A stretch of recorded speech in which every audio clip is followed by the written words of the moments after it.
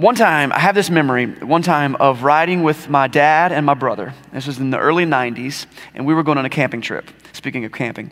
And it was in this place that we hadn't been to before. And so I'm from a place called Wilson, North Carolina, and outside of Wilson is a lot of other really small areas. And I remember we were driving around, and we knew we were kind of close to where we were supposed to be, but we couldn't find it. So technically, we were lost, okay? We're driving around, we're lost, and with the quickly setting sun to guide us, and this is before cell phones, this is before, GPS on your phone, this is before, your self-driving Tesla or Siri to tell you where to go. It's just like, you just figure it out. We didn't have a map, and so, Dad's just trying to figure it out. We're driving around, and we come across this little crossroads with a filling station, and this is like a, like the what do you call it? Mayberry, Gomer Pyle type place. There's a dude sitting outside, like on a chair, watching the corn grow, and he's just sitting there. We pull up and roll down the window, and my dad explains to him like where we're trying to get to, and we think it's nearby here, and the guy says, he listens, yeah,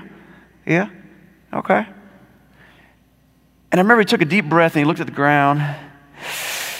Yeah, I know the place, but see here, now here's your problem. You can't get there from here. What does that even mean? You can't get there from here? Like, is it on another planet, another dimension?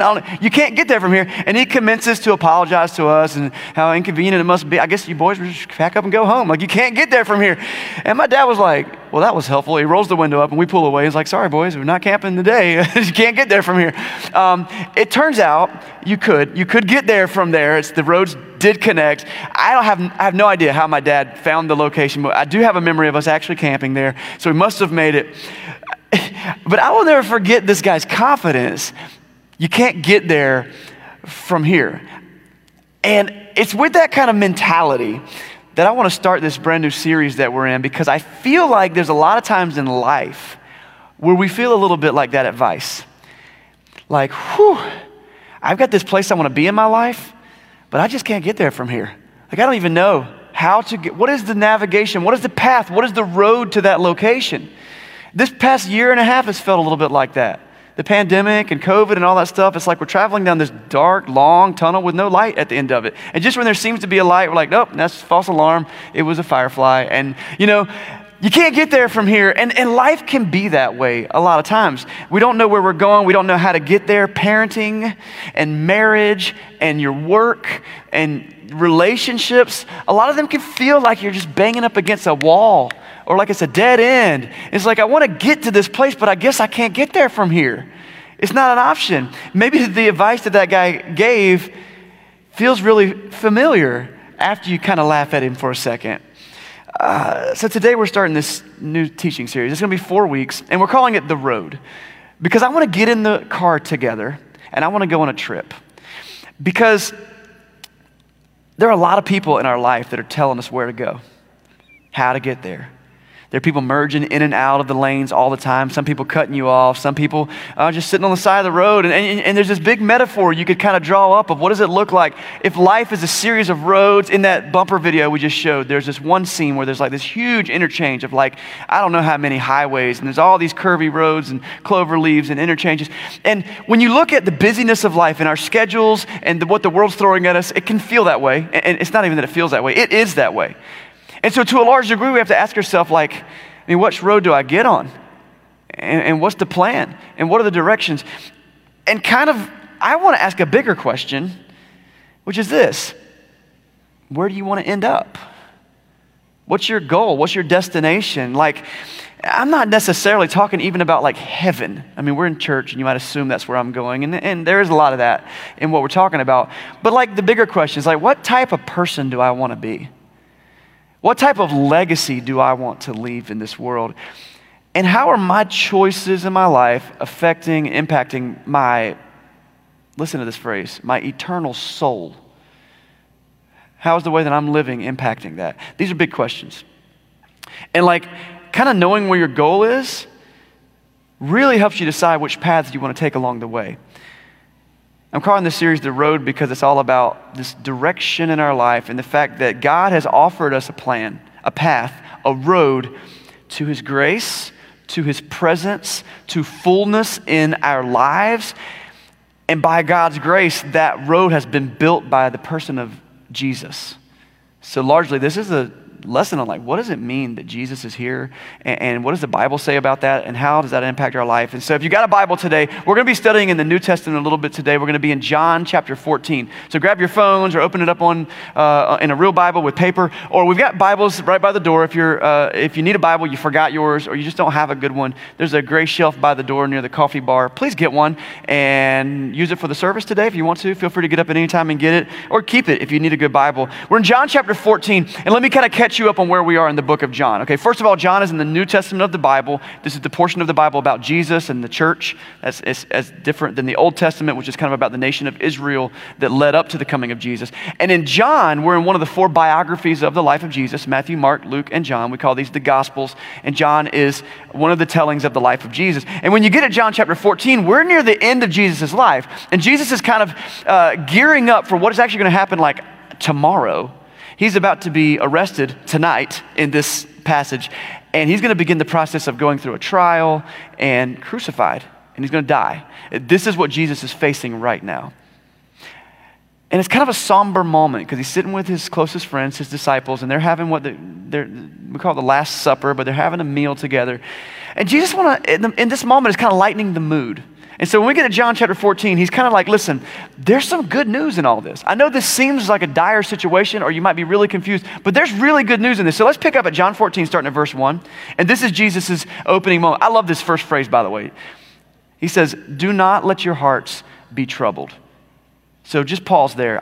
That right there is just great advice. Do not let your hearts be troubled. And I don't want to read stuff into Scripture that's not there, and it's not that we should never, ever have stuff that we are concerned about, whatever. But this phrase, that God's in control and there is something bigger that we can have faith in, that's great. But let's keep going in the passage. Do not let your house be troubled. He says, you believe in God? Well, believe in me. My Father's house has many rooms. If that were not so, I would have told you that I'm going there to prepare a place for you. And if I go and prepare a place for you, I will come back. I will take you to be with me, that you also may be where I am. You know the way to the place where I am going. So Jesus is sitting with these guys, and he's like, all right, boys, after tonight, things are about to be different. I've been with you all this time, but I'm about to leave. But don't let your hearts be troubled, because it's good for you. Because I'm going to prepare a place for you, and I'm going to take you with me. And he says, and you know the way. Now, we have the benefit of history, and we're over 2,000 years later. And if you've been in church long and you know Christianity, you can kind of read between the lines. And this is one place where we're talking about, let's call it heaven. I mean, I think it's a great thing to call it. That's what it is. But he's talking about some kind of eternal reward. He's talking about this place that we call heaven. He's talking about this concept that Christians talk about, that like after Jesus died, and he rose from the dead with the power of the Holy Spirit in him, he ascends up into heaven, and there's this belief that we carry that God is going to one day return, Jesus is going to return, and all the faithful people that are here on earth and who have already passed on before us, they're going to be gathered up and collected and welcomed into heaven. And so that's a teaching, and that's, I believe, a good teaching, a good doctrine. We have the benefit of history to understand that. These dudes listening to Jesus right now are totally confused. Like, what? You're going to your father? Have we met your dad, Joseph, the carpenter? Like, what? Now, this isn't the first time Jesus has referred to God the Father as his Father, a very common thing for anybody to do. You might pray sometimes to the Father. And so that's not really crazy, but his disciples are a little confused, and Thomas speaks up. This is one of the disciples, and he says this. He says, Lord, we don't know where you're going. So how can we know the way? That's a good point. That's a good point. If I'm like, hey guys, meet me at the restaurant after church, we're going to eat lunch. You know the way. I don't know where you're going. Like, we're going to Islands, we're going to Zaxby's, we're going to Chick-fil-A. Not Chick-fil-A, they're closed today. Like, you know what I'm saying? Like, you got to tell me where we're going. I might know the way. At Joseph's house? Like, and Jesus replies to Thomas and the rest of the disciples with this, what he's about to say. You can underline it, you can highlight it. You need to know this. This is going to be, I believe, the most controversial thing that Jesus ever says. To this day, that any Christian could say. This is what he says. I believe we're in verse 6 now. And Jesus answered, well, I am the way and the truth and the life. And no one comes to the Father except through me. That's the phrase. He keeps going. He says, if you really know me, you'll know my Father as well. And from now on, you do know him, and you have seen him. So Jesus says, oh, Thomas, I'm glad you asked. I'm glad you asked. Where am I going? Oh, well, if you need directions, it's me. I'm the way. Which from like a directional standpoint, left, right, forward, 3.5 miles, second exit, that's actually not very helpful. What do you mean you're the way? Should I chase you? Should I tail you until you get there? But this is a huge thing that Jesus is saying. In fact, this thing that Jesus says, I am the way and the truth and the life, and no one comes to the Father except through me, this becomes a foundational teaching of all the church. One of the first messages of all the church is this message. In the book of Acts, we see it this way, where Luke he says that salvation is found in no one else. For there is no other name under heaven given to mankind by which we must be saved. This becomes foundational to what the church teaches. And understandably, it's one of the biggest hang-ups people have about Christianity. Do you see the problem? If Jesus is the only way, the only truth, the only way to life, what about everything else? What about everybody else? Surely you may come from a background where there was something else that was said about that, or you may have friends who come from something else other than that. Like how dare Jesus say this? How dare Christians say this? Isn't that exclusivity? I thought Christianity was all about love and acceptance and peace. Seems pretty exclusive to say that Jesus is the only way. Yeah, it's pretty exclusive, and that's actually Jesus' main point. It's very exclusive. There's one way, there's one path. Now, Jesus is not just expecting us to accept this carte blanche. He's not just saying, listen, I'm saying it, so just boom. He gives us two reasons here. And these are they're not small reasons, but they're kind of quick reasons as John writes them. And if you've ever wrestled with this question, or you have a friend that's wrestling with this question, the two things that Jesus gives us after this are pretty powerful. And the first one is this. You find it in verse 7. He says, it'll take a minute for us to land there, so stick with John as he writes this. He says, if you really know me, you will know my Father as well. And from now on, you do know him, and you have seen him. So one of the other disciples speaks up in verse 8. Philip said, Lord, show us the Father, and that'll be enough for us. So Jesus makes this claim. He says, listen, if you want to know the way, I think they're picking up, okay, you're talking about spiritual stuff. You're talking about eternal stuff. Show us the way. Well, I am the way. Okay. Maybe you keep talking about the Father like you know him. Maybe show us the Father. Philip sounds like most of us. If I could just see a little bit more, maybe I'd be ready to believe a little bit more. Have you ever been there? Over and over again. If I could just see a little bit more behind the veil, especially in our modern, let's call it rational culture. We all like logic. We want proof. We want evidence. We want all this stuff. If I could just see a little bit more. And I think that Philip's request here is fitting because he's like, okay, you keep talking about this and this seems like a pretty big deal. Could you just show us the Father? But Jesus, instead of giving him that, and I think that this is what Philip might have wanted. Like, Philip's familiar with the Old Testament, and so you have some of these prophets, guys like Ezekiel, Isaiah, and they had these visions, and I think that they get that like, they're part of something huge here, the disciples, and I think they get that, and they're like, man, it would be really great. Like, we've heard about Ezekiel, we've heard about Isaiah. Could you just show us one of these visions? So maybe he didn't actually believe that, or be asking Jesus to like put God on a table in front of us, but instead be like, could you just show us, help us see behind the curtain? Jesus doesn't do that. It's actually kind of fun because he does later for John, who wrote this book. That's the book of Revelation. It's a pulling back of the veil. That's a different story. He does, but not right now in this moment. In verse 9, he answers in a different way. He says, Philip, don't you know me? Even after I've been among you for such a long time, anyone who has seen me has seen the Father. So how can you say, show me the Father? Don't you believe that I am in the Father and that the Father is in me? And the words that I say to you, I do not speak on my own authority. Rather, it is the Father living in me doing his work. So the first qualifier, I said there's two qualifiers that Jesus is going to give for his statement that I am the way. The first qualifier he gives is, I'm God. I am the Father. In fact, if you know me, you know God. Philip, don't you recognize me? You talking about can't show me the Father? I'm right here. Now, I said that the thing he said about I am the way, the truth, and the light, that might be the most controversial thing he said. The other one is this. I and the Father are one. I'm him. Now, I feel like anybody could say that. I could say it. You guys could be like, what's your authority? Well, I'm God. People have done that, haven't they? People have claimed to be a Messiah figure, or they've claimed to know some special knowledge. It's like generationally. There's always one or two every couple generations to come along and do this thing. So really anybody can say that. So that's the thing. But is this something that the early church believed?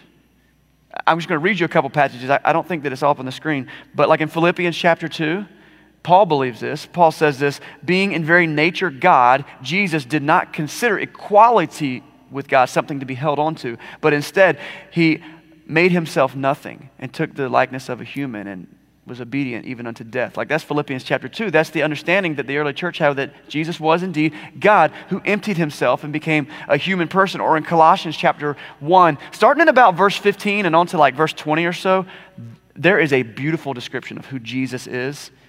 Specifically who the early church believed Jesus was. I'm just going to read you a portion of it, starting at verse 16. It says, for in him, in Jesus, for in him all things were created. Things in heaven, things on earth, things visible, things invisible, whether thrones or powers or rulers or authorities, all things have been created through him.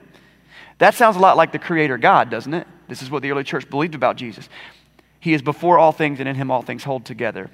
And then later in the book of Colossians, the Apostle Paul says this a little bit more succinctly. He says, this is Colossians 3, starting at verse 9. It says, for in Christ, all the fullness of deity lives in bodily form. That's a big claim. It says that in Christ you've been brought to fullness. If you know me, you will know the Father as well. So Jesus is saying, I am God in the flesh. And that is a major teaching of the Christian faith. But that's a heavy statement, isn't it? This is the series called The Road, and you know, it's a metaphor. I'm unpacking in an artistic way of what it looks like, but really what we're saying is the road is Jesus, because Jesus is God, and that's huge.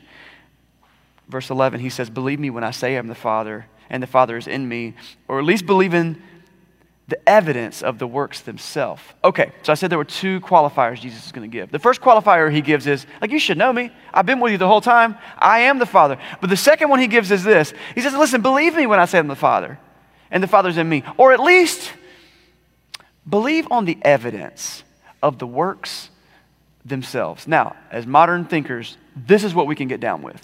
I want evidence. I want proof. Show me the money. Where's the proof of this? All throughout Jesus' ministry, he performed miraculous signs and wonders. And unlike many other people who have started movements and cults and religious things, when things happen, and a lot of times it happens kind of with only a select group of people or behind closed doors, Jesus did these things in the broad public, in front of hundreds and thousands of people. And the disciples, these guys at this meal, they had been there to witness it all. Unthinkable, supernatural things. They saw a man just a few days earlier from this meal. They saw a man, their friend Lazarus, who had died, who had been dead for 3 days, and they got to sit with his sisters and mourn for him. They saw Jesus walk up to this man's tomb, call him by name, and wrapped up like a buried mummy, walk out of his grave. They saw that. I love what the King James version of that passage says. And I don't know exactly the part of the story, but one of the disciples says something like, but Lord, he stinketh. This guy was dead. Jesus revived his body, and they saw it. That was just a couple days ago. You know that's fresh on their mind. They saw a man raised from the dead. They saw Jesus supernaturally feed thousands of people with a small meal that he multiplied. And if we're to believe the accounts in Scripture, it happened twice. Once to a group in one area that was primarily Jewish, and once to a group in another area that I think was primarily Gentile, if I understand the difference. And so at least once, but maybe twice, he is multiplying food and feeding thousands of people. Unthinkable. He's walked on water. They were in a storm together, on a boat, in the middle of a giant piece of water. And here comes Jesus trotting across the water like it's no big deal. And he comes out there. One of them, Peter, got the opportunity to stand on top of the water himself for a brief moment. And then they watched as Jesus calmed the storm. You've been in hurricanes. You've been in torrential downpours. Imagine seeing someone walk out the door and be like, peace, be still. And it's like, they saw that. This is Jesus talking to them. If you don't believe that I'm the Father is in me, then me and the Father are one, at least believe on the works you have seen. He restored vision to blind people. He caused paralyzed people to walk. And I think Jesus got their attention at that time. And I think for a lot of us who have heard these stories our whole lives, we're like remembering like, oh yeah, that's a pretty big deal. And I think that maybe if you're in this room this morning or you're watching online and you're maybe a little bit skeptical about that, because let's be honest, it's wild to think that those things might have actually happened. I think one of the greatest evidences of it was that he did it in public in front of hundreds of people, and then even after he rose from the dead, which by the way was the greatest work that I think he is referring to. He dies, he stays dead for 3 days, he rises by his own power, and he begins to appear to groups of people. 1 Corinthians chapter 15, the apostle says that over 500 people saw him after he rose from the dead. Publicly executed, gone, back. Believe me when I say that I'm the Father and the Father is with me, or at least believe on the evidence of the works himself. So he gives these qualifiers because he just said, I am the way and the truth and the life, and no one comes to the Father except through me. Believe it because I am the Father. Believe it because I've been showing you for years the authority and the power that I have. People from other religious and other worldviews are understandably conflicted by this statement. Because don't basically all worldviews and religion claim to have the answer to life? Isn't that really the point of religion and worldview? This is the direction. This is the road. So how could Jesus claim to be the only way? What about these other faith groups? What about these other religions? Well, first I'll tell you that is well worth your time to study. I don't think there's any fear in seeing what other people believe, because I think the more that we hold it up to the evidence and the historical facts that back up the Bible, I think time and time again, we still wind up with more than ample reason to believe. That's why I still have the faith that I have. I wrestle with my faith a lot, because I tend to lean towards the logical and the rational. And when I think about the supernatural, sometimes it's like, I just can't really put my feet on that. But then I go back and I just see all the other things that I've studied through the years. It's there. I want to encourage you to explore that. And I want to let you know that this is a safe place to do that. Like our church family, we're people who want to discuss stuff. But at the end of the day, the place where I've landed, and I know our leaders at this church have landed, is like, yeah, Jesus won't lie. What he said is true. Another thing about that, though, is that I don't think that Jesus' goal was to create a new religion to battle other religions. I don't think it was Jesus' goal at all to start a religion. I think it was his goal to bring a message. We call it the gospel. The gospel is a word that means good news. You know what the good news is? The good news is that God loved us so much that he made himself human to show us the way back. That's the gospel. That Jesus can forgive us, that he can give us grace, that he can give us purpose. That's the good news. I don't think that Jesus came to start a religion at all. In fact, he looked in the face of the very religious Jewish people that he was living with and was like, listen, what you're doing is okay, but I think you're missing the heart of what God wants you to do. And he talks about this with a lot of the more legalistic religious leaders. He's like, listen, man, you've forgotten about justice and mercy and compassion, forgiveness. These are things that God values. I didn't come to start a religion. And there's a big difference between religion and grace. Now, I've shared this the thing I'm about to say, I've shared this a few times here, and I'm really glad that I remembered it and wanted to share it again because it's worth sharing again. Maybe it'll be like the first time for you, even if you have heard it before. Someone wrote this once. I don't know who to give credit for. I like to cite things, but I don't know who said this first. But they compared religion and the gospel. And check out the difference. It says religion is what man does for God.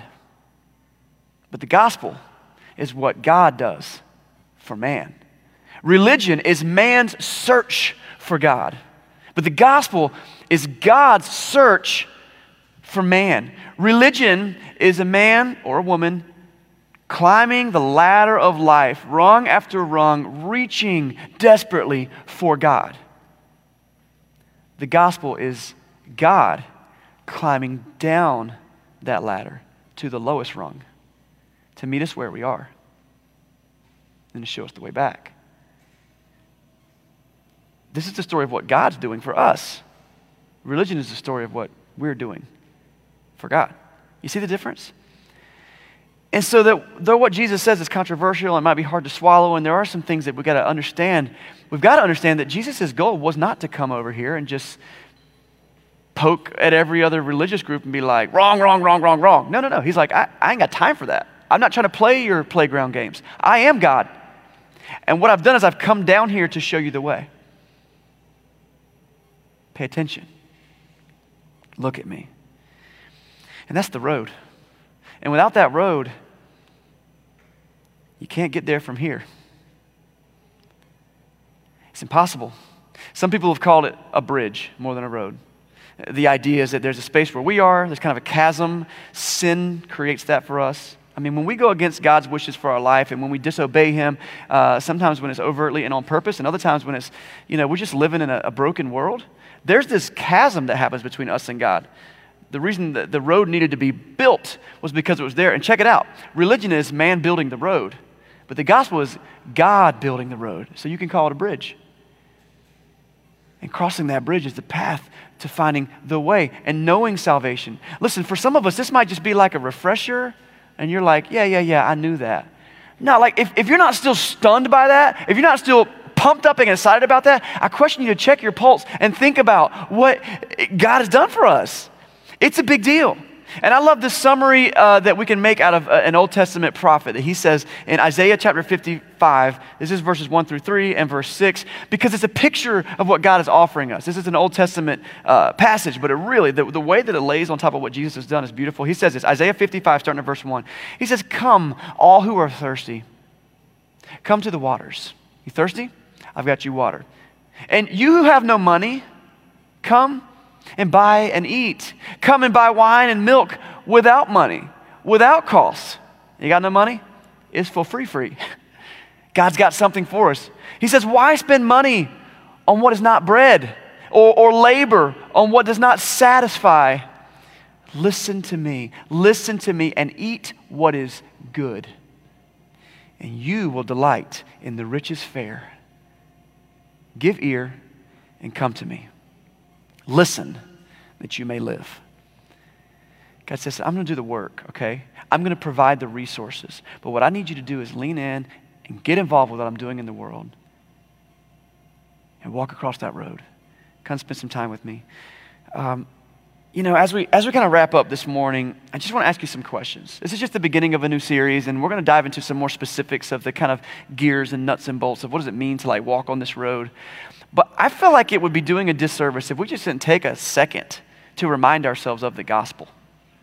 I think we get too cute and too clever with our Christianity. I'm guilty of it. Look, I've got to write a small term paper every single week and share it as a speech every week. And it's tempting to want to get cute and clever and like tell stories and be entertaining or whatever. But man, the sole purpose of all this is the gospel. The reason that we're here is because Jesus was willing to do this for us. So let me ask us some questions that would get going. Like, first of all, let's identify where you are on this road, okay? So maybe you've been on the road towards God already for years, for decades. You knew about the bridge. This is new for you. Great, okay? But maybe along that road you've been swerving and zigzagging and pulling off on the scenic looks every now and then. Maybe you've been taking some exits every now and then. Maybe, in fact, you're at a point where you feel like, you know what? I really feel I had direction. I had a goal, but now I'm kind of over here. I feel like maybe my destination has changed. I'm not talking about like you've lost heaven or something. I'm just saying you've lost the passion. You lost the purpose. You've lost the focus. Maybe it's by the grace of God that you're here this morning as a reminder. I need to get back on that road. Am I talking to anybody this morning? Like maybe that's a lot of us in this room. Or maybe you never heard about the road. And this is the first time. I want to invite you to come back next week. I mean, literally for the next 3 weeks, we're going to be talking about what does it mean for us to get connected with God and stay there. Like that's the goal, okay? And these are major tenets that have made the church what it is for thousands of years, the good parts of it, the parts that bring us close to God. Stick around for that. But I want to give you an invitation today if you've never done this. If you've never taken the moment to accept Jesus, like I accept that.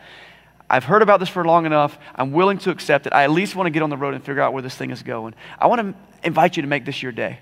Scripture teaches us that when we're willing to accept that, when we're willing to confess that we believe that we kind of come into contact with God's grace at that moment. We understand that. In Scripture, what we see is that anyone who is like willing to embrace that, they're immediately obedient in baptism, literally going under the water and coming back up. The book of Romans says that's a picture of dying to our old self and rising in newness of life. And in at least one passage in Scripture, we're told in the book of Acts in chapter 2 that when we go into those graves, it says, repent and be baptized for the forgiveness of your sins and the gift of the Holy Spirit. That's pretty awesome, having our sins washed away and the Holy Spirit in our life. Like, this is the journey. And that's kind of like the merging ramp, kind of making this decision to do it. Have you done that yet?